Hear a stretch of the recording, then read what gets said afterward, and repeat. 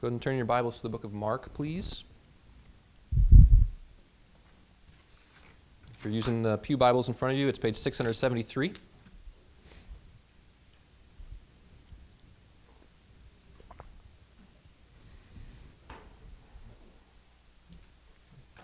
We've started working our way through the Gospel according to Mark. And last week, if you're here with us, we tackled a big heart issue. We tried to deal with the heart issue of cynicism. We looked at the verses in chapter 1 from verse 14 through 45 where Jesus goes throughout the world and begins to initiate his kingdom, his beautiful kingdom, and inviting people to follow him. And we saw that as we look at the sort of kingdom Jesus establishes, that it's a really beautiful kingdom. It's not like those false kingdoms in this world that have caused us to become cynical, where they promise so much but don't deliver, or they use their power for evil instead of good. But Jesus offers a beautiful kingdom that we're freely invited to join by following him, and we see that he brings restoration and forgiveness of sins and life. And I hope that last week, as we looked at that your heart was quickened, like mine was, to love Jesus afresh and to really want to follow him with all our hearts. Today, as we get into chapter 2, we're going to tackle another big heart issue, and it's the issue of pride, specifically religious pride. That is, pride in our ability to keep the rules, pride in our religious and moral performance. Now, how do you know if this is relevant for you? Well, there's a couple questions. Have you ever felt better than someone else because you've done something good that they haven't done? You ever felt that? You don't have to raise your hands. It's all right. Or even the flip side of that, have you ever felt worse than someone else because they've done some good that you haven't done? Or have you ever felt like you need to put on a mask or put on a face, an outward front, to hide something that you've done that you're ashamed of? That you need to present a face to someone else that you appear better than you actually are? You ever felt that temptation? Yeah, I think that we're hitting everybody now. Because we all struggle with this issue of pride. And really, this comes to a head in church. For a lot of people, this is what church is all about. Okay? For some folks, church is the way that you feel better than other people. I go to church on Sunday. This other person doesn't go, therefore I feel better about myself. Okay, we use church to feed that tendency towards pride. Or some people hate church because they think church is, by definition, the place where I go and I have to pretend that I'm better than I am. If I'm going to go and be with those people, then I need to put on a mask and pretend like I'm not really this broken, messed up person that I really am, but I need to show them this other face.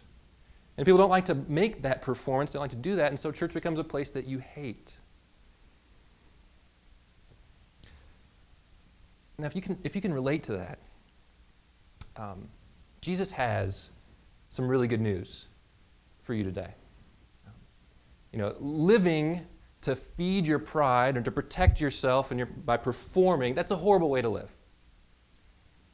And Jesus doesn't want us to live that way. So we're going to see here in this first part of chapter 2 in Mark is that Jesus has really good news that kills our pride and frees us from the slavery to pride. So what we're going to do today is just look at two stories, the first two stories in Mark 2. And we're going to see some good news. And I'm going to give two important clarifications to that good news. And then I'm going to give you some homework. So brace yourself. But first, let's start with the good news. And this is point number 1 on your outline. The good news is that Jesus forgives sinners. Jesus forgives sinners. In chapter 2, verse 1, we pick up the story again. So Jesus has been ministering. He started his ministry in Galilee. It's in northern Israel. And he's been going around and healing people and doing miracles. And he's left Capernaum, which is kind of his home base, and he did some ministry. Now he's come back.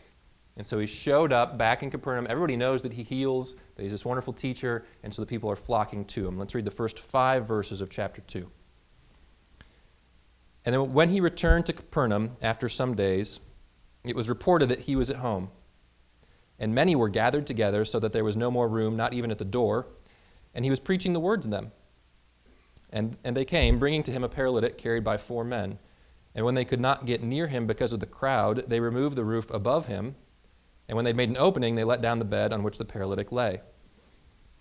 And when Jesus saw their faith, he said to the paralytic, "Son, your sins are forgiven." All right, we'll get to the rest of the story, but I just want to stop there for a minute and make a couple observations. So Jesus gets back to Capernaum. He's been there before, and he's healed a lot of people, and the crowds have flocked to him before, so he shows up, and everybody comes to see him, and he's teaching in a house. And the house is jam-packed. You can't fit anybody else in this house. It's completely full. So these guys come, these 4 friends carrying a paralytic, and they obviously want to bring him to Jesus because they know that Jesus can heal this man. He's got a problem, he's paralyzed, and they know Jesus can solve the problem. So they come to the house, but the house is completely full. They can't get in. That doesn't stop them because they know, a lot of houses built in that period, in that area, there was like a stairway or a ladder going up to the roof, and so they carry this man up to the roof. And the roof is just a kind of a mud-thatched roof, so they could start to dig through the roof, and they dig a hole above where Jesus is, and they lower the man down. Now, of course, if that were to happen right now, I would probably stop talking, and everybody would look at the roof, and so these guys are digging in the roof. Everybody in the room is paying attention to what's going on above them. All eyes are on this man. He's lowered down in front of Jesus, and he's sitting there, and everyone in the room surely is expecting that Jesus now, as the paralyzed man is sitting in front of him, Jesus will say to the man, "Son, you're healed. Get up and walk." Because that's why these guys brought Jesus. That's why people who were sick and demon-possessed and paralyzed came to Jesus, because they wanted to be healed of their sickness and their infirmities. And so the expectation of the crowd, having seen Jesus heal many people before, is that, well, they finally got this sick man to Jesus, so Jesus is going to say, "Son, you are healed. Get up and walk." That's not what Jesus says. Jesus says, "Son, your sins are forgiven." So these friends have brought the paralyzed man, and certainly the paralyzed man has been looking forward to Jesus meeting this need. And these friends have gone to great length to get this man to Jesus, to have the need met, and Jesus doesn't give them what they want. I wonder if any of you can relate to that. He had a need. He's paralyzed, had a health problem. They brought that health problem to Jesus, and Jesus didn't immediately heal him. He didn't. We've got needs like that. I know that we have health needs. I know that we have other things that we are bringing to Jesus, that we are saying, Lord, we have this problem. We've got some financial difficulties, or Lord, there's this relationship that's really I've got some trouble with, or there's all these other, the spectrum of needs that we have that we bring to Jesus, and we expect him to meet those needs. And there's nothing wrong with asking Jesus to meet those sorts of needs. But the point of this story is that if all we're doing is bringing those sorts of needs to Jesus, but we're ignoring our sin, then we're completely missing the real problem. See, if we're just coming to Jesus with little needs, even needs that seem big, like being paralyzed, right, seems like a big need. If all we're bringing to Jesus are needs like that, but we're ignoring sin, we're like someone who's going to the doctor, and we're saying, "Hey, doctor, I've got this really bad hangnail. Can you fix this hangnail?" All the while, we've been cut in our femoral artery, and we're bleeding out, and we'll be dead in 3 minutes. Okay, that's how long it takes. I looked it up. Okay. Now it might be a bad hangnail. It might be a really, really bad hangnail. It might even be infected, in which case you really do need to take care of it. It's going to cause bigger problems. But it doesn't matter if you're bleeding from your femoral artery. The doctor who says, "Oh, yeah, let me take a look at that hangnail," and ignores the fact that you're bleeding, that's malpractice, right? He's going to say, I understand that that's a bad hangnail. Let me get a tourniquet on that leg, and then we'll take a look at it. Okay? And that's what Jesus is doing here. The paralyzed man, yeah, it's a big problem, right? He's paralyzed. He can't walk. Big problem. But Jesus says, hey, there's a bigger problem. And I'm not going to deal with that first. He says, son, your sins are forgiven. Now, when Jesus says that, it's a very bold statement. To pronounce forgiveness of sins is a bold thing to say. And the scribes who are sitting around, sort of watching Jesus, waiting for him to mess up, they start to question that. In verses 6 and 7, it says, now some of the scribes were sitting there, questioning in their hearts, why does this man speak like that? He is blaspheming. Who can forgive sins but God alone? So this is their question. Who can forgive sins but God alone? And that's a good question. It's a right assumption that they have. It's not like this Jesus and this paralyzed man have some history together where the paralyzed guy has offended Jesus and now he's come to Jesus and Jesus says, I forgive you for that fight that we had last week. No, he's giving ultimate forgiveness. This is not like just a personal, like just Jesus and this guy had a problem. This is an ultimate statement of forgiveness. He's saying, I forgive your sins, all your sins. Every sin you've ever committed, I forgive it. And the scribes are rightly sitting there saying, who can do this except God alone? Now, they're wrong in calling it blasphemy because Jesus is God. And that's the claim that he's making here. So Jesus responds to their question, verses 8 through 12. And immediately Jesus, perceiving in his spirit that they thus questioned within themselves, said to them, why do you question these things in your hearts?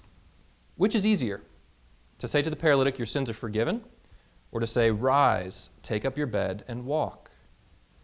But that you may know that the Son of Man has authority on earth to forgive sins, he said to the paralytic, I say to you, rise, pick up your bed, and go home. And he rose and immediately picked up his bed and went out before them all, so that they were all amazed and glorified God, saying, we never saw anything like this. So notice, Jesus, these scribes, they weren't saying anything out loud, but Jesus knew what they were thinking. And he calls them out on it, and he says this very hard question. He says, which is easier? Which is easier? To say, your sins are forgiven, or to say, pick up your bed and go home? Now, if Jesus were just a con man, it would be easier to just say, your sins are forgiven. Right? Because that's not verifiable. Anybody could just go up to someone and say, your sins are forgiven, and there's no way of knowing if it's really happened or not. So in that sense, the harder thing to do is to put yourself to the test and say, all right, I'll do something that's verifiable. I'll say to this man, take up your mat, go home and walk. And he does say that. He takes that test. The man goes home. And so the idea is, since he's proven in something that you can verify that he can do this, the statement that he's made, your sins are forgiven, is also true. He also has the authority to do that. But that doesn't mean that saying your sins are forgiven is an easy thing to say. Sometimes we think that. Some people just think about God, why does there have to be a cross at all? Why doesn't God just say, hey, you're forgiven? Why can't God just forgive everybody? I mean, that should be the easiest thing in the world. Everybody's forgiven. Everybody goes to heaven. It'll be fine. Why can't God just do that? Sounds really easy. But that's a misunderstanding of the character of God. God, like a good cop or a good judge, always makes sure that people get what they deserve. Right? We celebrate that in a judge. We celebrate that in a police officer.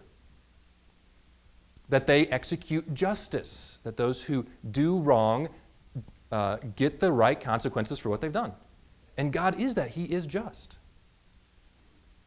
But also, like a good father, he loves to forgive people who have made mistakes. He loves to forgive his children and to not give them what they deserve.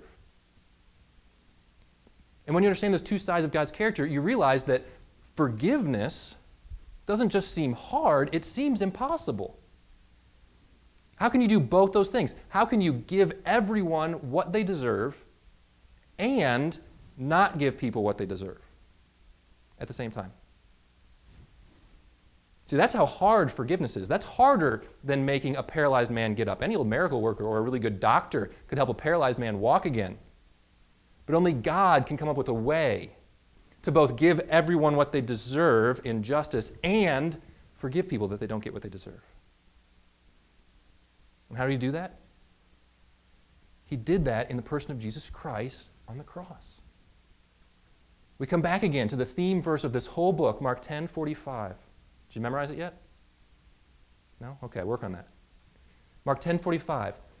Jesus said, "The Son of Man did not come to be served, but to serve and to give his life as a ransom for many."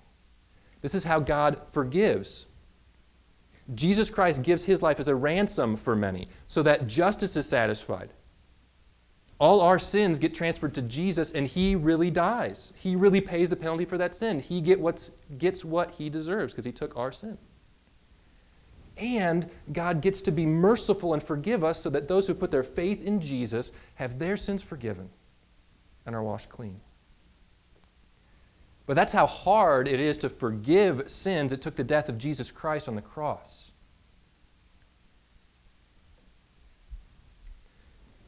See, the good news of the gospel is that Jesus forgives sins, that he forgives sinners. No matter what you think your deepest need is, he meets the deepest need of your heart. The need to be forgiven by God. Have Jesus take your punishment and receive eternal life. All right, so that's the good news. But there's two important clarifications that come in the second story.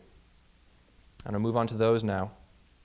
The first clarification, this is point number 2 on your outline, is that Jesus forgives only sinners.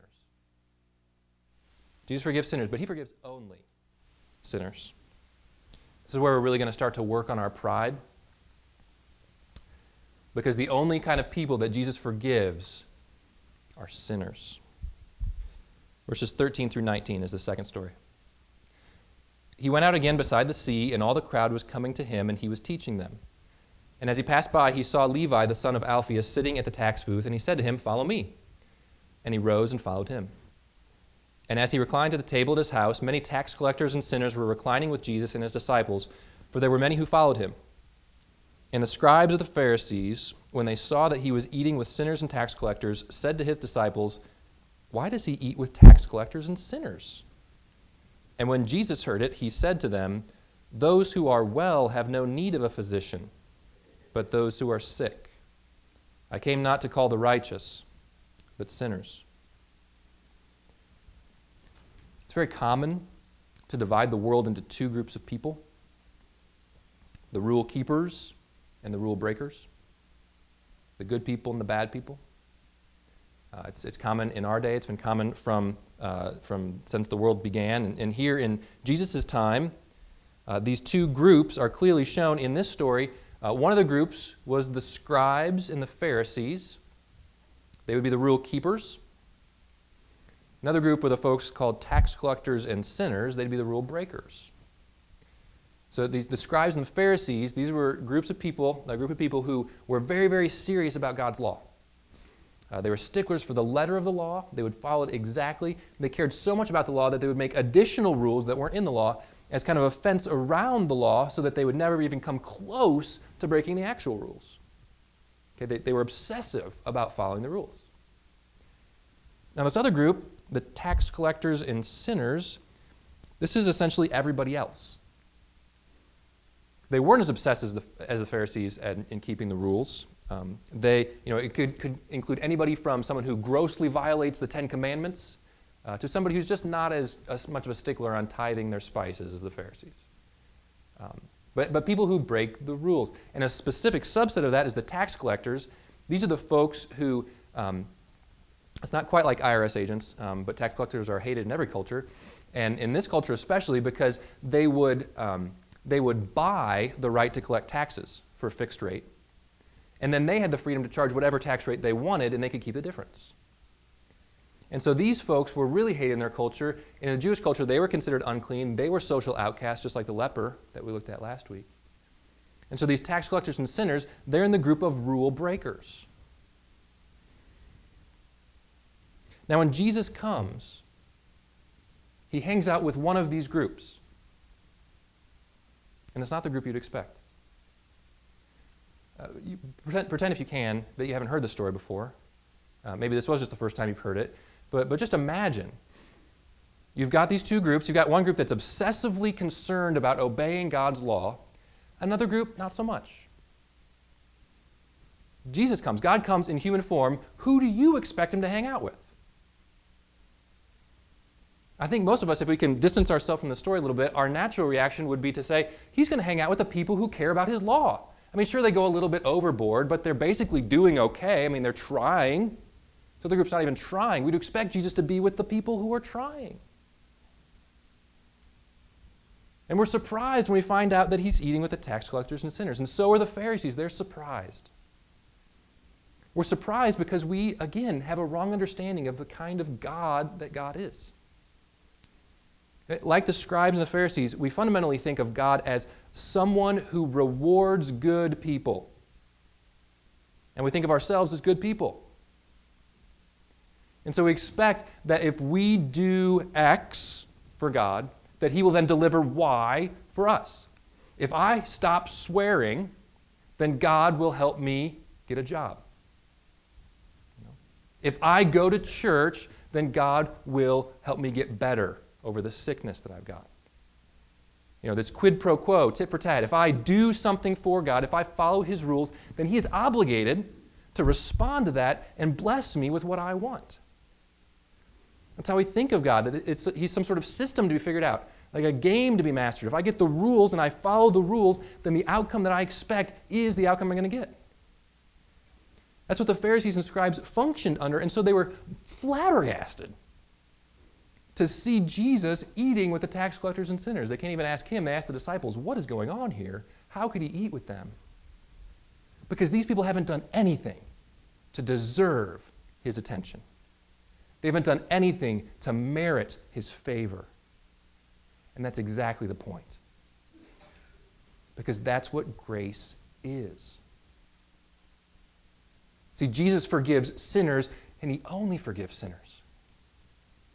Jesus goes to be with the people who need him. See, verse 17 tells us the truth about God. Jesus says, those who are well have no need of a physician, but those who are sick. I came not to call the righteous, but the sinners. We can misunderstand this, so I want to clarify. Jesus is not letting the scribes off the hook here. He's not saying, oh, you guys are righteous. You don't really need me. You guys are fine on your own with your rule keeping, so I'm going to go to the people who need me. If you read the New Testament at all, you know that Jesus doesn't think very highly about the scribes and the Pharisees and their so-called righteousness. He's really talking about their self-righteousness, saying those who think they're righteous don't need a doctor, but the sick. So these self-righteous people, they're like a person who's got serious and yet very treatable cancer, but who will not go to the oncologist to get a treatment because they don't want to admit that they're sick. They think they're okay. They're self-righteous. They think, I'm all right. I don't need a doctor. They really do. The tragedy is that they won't admit it. See, Jesus comes to help sinners. Just like a doctor only treats people who admit that they're sick, Jesus only forgives people who admit that they're sinners. I told you we're going to work on our pride today, right? So this is where it starts to get kind of hard for us to hear. It's easier when we keep it in the general sense. I don't know how you felt when you saw the title today, Sinners Are Welcome Here. If you've been around church for a while, you can kind of say, yeah, that's right. Sinners are welcome here. That's good. I'm a sinner. It gets a little harder when we get more specific, though. I wonder what your reaction would have been if the title on the board today was Liars Are Welcome Here. Really? Liars? We want a bunch of liars at church? What if we said prostitutes are welcome here? Jesus ate with prostitutes a lot. Do we really want prostitutes here? What about gossips? Gossips are welcome here. Alcoholics are welcome here. Homosexuals are welcome here. We could go on and on. But I wonder, when I said any of those things, did you think, do we really want that kind of people here? Well, here's the news. That's the only kind of people there is. And that's the only kind of people that Jesus saves. Jesus never saved a righteous person. If you are sitting here today and you are claiming to be a Christian, when you say, I'm a Christian, at the same time you're saying, I am a sinner. Doesn't matter how long you've been a Christian, if you're saying, I'm a Christian, you're saying, I was so bad that it took the death of Jesus Christ to pay the penalty for my sin. Okay? That gets at our pride. That's how bad we are. It doesn't matter what good things that I've done. I can always look back at the cross and see that Jesus' death on the cross was because of my sin. So let's revisit those pride issues from the beginning. Some people go to church and they say, well, I'm going to church to feel better about myself. Is that right? Is that why we come here? No, keeping the rules does not make us better in God's sight. The ground is level at the foot of the cross. Rule keeping doesn't make us better. Rule keeping doesn't manipulate God into giving us what we want. It's not why we come to church. We come to church to submit ourselves to God's authority, to become aware of our sin, even to repent of that and to follow Him. And what about that tendency people have? Well, I don't want to go to church because I have to put on a mask. I hate Sunday mornings because when I wake up in the morning, everything is, my life's a mess, my family's a mess, and I have to come to church and I have to pretend like everything's together because I don't want people judging me. Well, what's this have to say about that? Well, we don't have to hide our sin. We shouldn't be surprised when we sin against each other. We shouldn't be surprised that this place looks like an ER, where some people have broken bones, and some people have tourniquets, and some people have got, I don't even know. They're just, disgusting and sick and coughing. That's what an ER is supposed to look like. It's a place where people who are hurting and broken go to get fixed and to get helped. That's what we are. It's kind of a cliche, but the church is a hospital for sinners. Cliches are cliches because they're true. The church is a hospital for sinners. So when we're here and we're interacting with each other and we see sin, or we get sinned against by one another, don't be surprised and be like, oh, I thought you were a Christian. Well, yeah, I'm a Christian. That means I'm a sinner. That means I'm going to sin against you. So you don't have to pretend that you're not a sinner. You don't have to condemn one another when you do sin. But we need to talk about the second clarification too, because I don't want to just leave that hanging there. Point number 3 on your outline, Jesus forgives only repentant sinners. So this is really important. Nothing that I've said so far should be interpreted as me saying it's okay to just sin. Well, Pastor said I'm a sinner, so I'm just going to sin, right? I hate that. I hate it when people use that phrase like, well, I'm a sinner or I'm only human as some sort of excuse to not care about the sin in their lives. It's not enough just to say, well, I'm just a man. Pornography, it's really attractive. I'm just human. What am I supposed to do? Of course I'm going to look at pornography, right? And Jesus forgives. So it'll be all right. I won't hurt anybody. I'll just keep this in my own little compartmentalized world, and I'll just do that, and I'll be fine. And Jesus forgives me, and it's okay. And insert sin here. Pornography or gossip or holding on to grudges or theft or greed or whatever it is, we can justify to ourselves, well, Jesus forgives me, so I'm just going to hold on to my sin. It's fine. I'll be all right. But when Jesus calls sinners, He calls sinners to repentance. Admitting sin isn't enough. It's not just to say, well, I am a sinner. You say, well, I'm a sinner, and I repent of that sin. See, from the very beginning of His ministry in Mark 1:15, Jesus calls people to repentance. He says, the time is fulfilled, the kingdom of God is at hand, repent and believe the gospel. So the gospel, the good news is that Jesus forgives sinners, but that call to repentance is Him saying, accept it, right? Repentance is like a U-turn. You recognize I'm going in one direction, It's the wrong direction. I need to turn around and go the other way. And Jesus calls us to do that. He calls us to repent. Now, I want to be clear here because, again, this is a place where we can misunderstand. There's two aspects to repentance. There's a once-for-all repentance, and there's a moment-by-moment repentance. Okay. So the once-for-all repentance, this is what happens at times like when we call conversion or getting saved or believing in Jesus. That moment when you first acknowledge the truth of the gospel and you say, yes, I want to follow Jesus. It's a once-for-all repentance. You say to Jesus, I admit my sin. I admit that I'm a sinner.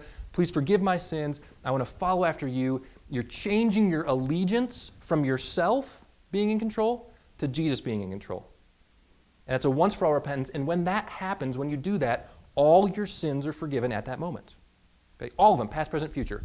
All forgiven, all paid for by Jesus. Jesus paid it all. Okay? But in addition to that, then as you begin to live the Christian life, the expectation is that you continue to live as a repentant sinner. Right? So you don't stop being a sinner the moment you get saved. Was that anybody's experience? Sorry, it wasn't mine. You got saved and it's like, I don't sin anymore. This is awesome. No, you get saved and then you still, day by day, you sin.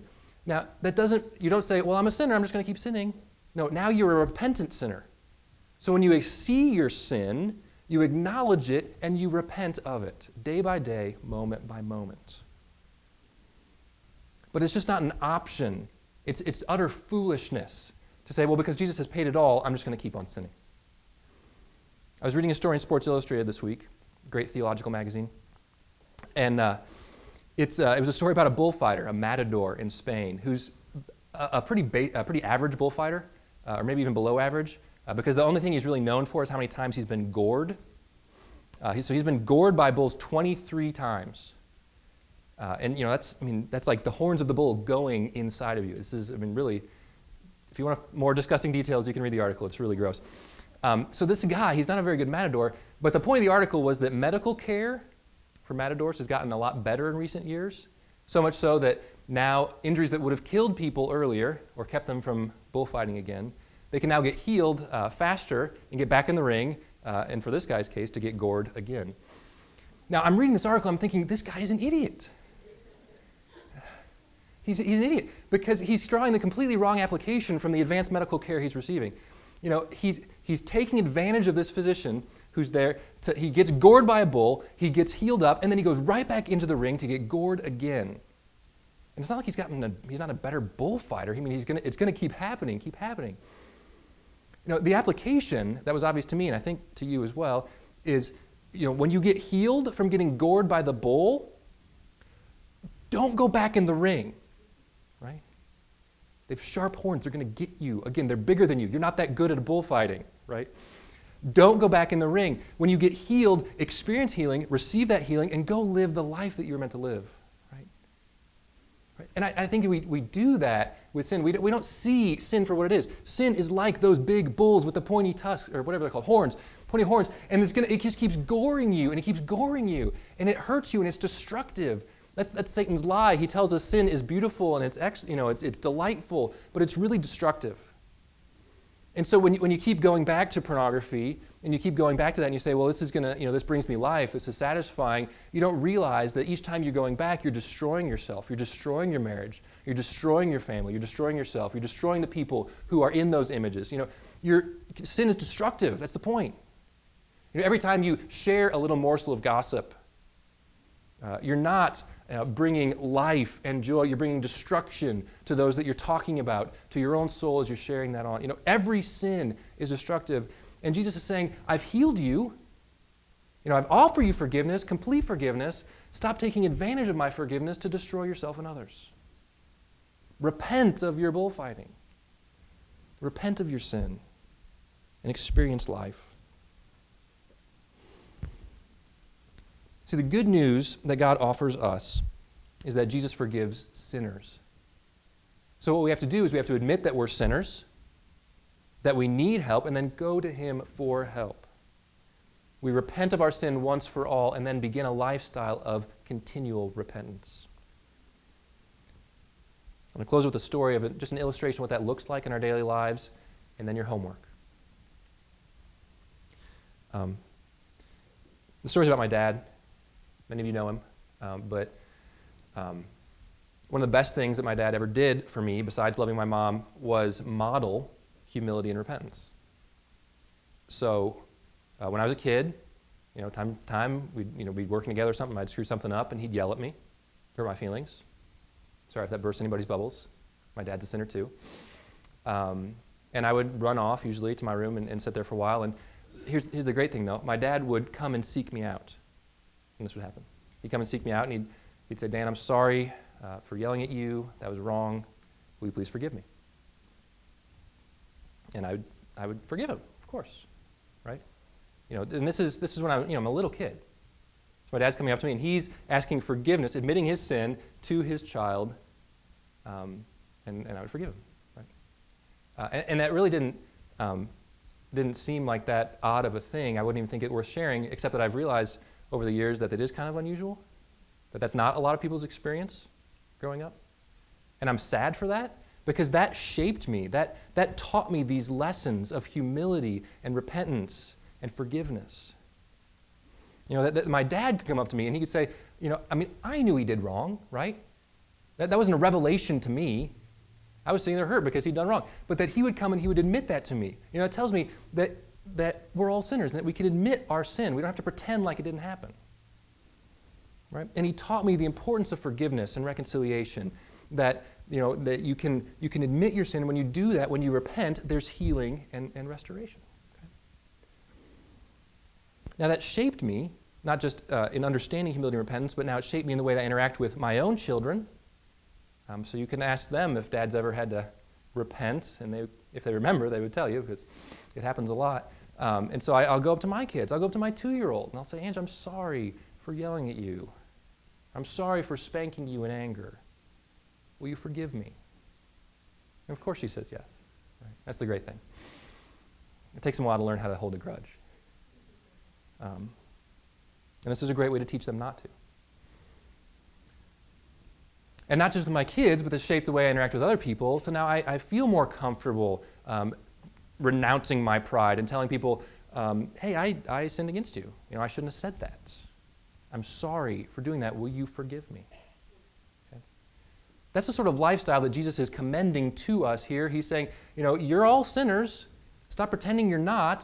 The way of life is to admit your sin and to repent of it and get forgiveness. And so the homework that I've got for us this week is just to say, when you sin this week, okay, no, it's not if, when you sin this week, be a repenting sinner. When you sin this week, be a repenting sinner. So when you sin against someone, and you recognize it, oh, I shouldn't have done that, that was wrong, I want you, and this is not just me, this is a biblical application, I want you to go up to that person and to admit to them, I'm sorry for doing X. I'm sorry for yelling at you. Will you please forgive me? Okay. If that seems really easy for you, great. I'm happy that you can do that, and it's wonderful. It seems hard for you, okay, this is a good first step. This is how we model, how we live a lifestyle of repentance. And chances are that the person who sins against you and is going to ask for forgiveness is going to be someone in your family or in your room. So when someone comes up to you this week after sinning against you and they say, I'm sorry for doing this, will you forgive me? The other part of your homework is to forgive them. Okay? So be a repenting sinner this week. Let's put into practice what Jesus taught us, admitting that we're sinners, seeking forgiveness from Him and from others by repenting of our sin. Let's pray and then move to our time of communion. Father, this is wonderful stuff. This is basic stuff. This is life-giving, gospel-saturated stuff that we've talked about today. I pray that you would give us the humility and the faith this week to put it into practice in very simple ways by just admitting to another person that we have sinned and asking for forgiveness. And I pray that from that little seed of humility and faith, you would grow and bear great fruit in our lives, that you would bring healing and restoration into relationships that may otherwise be broken. Father, we pray this in the name of Jesus. Amen.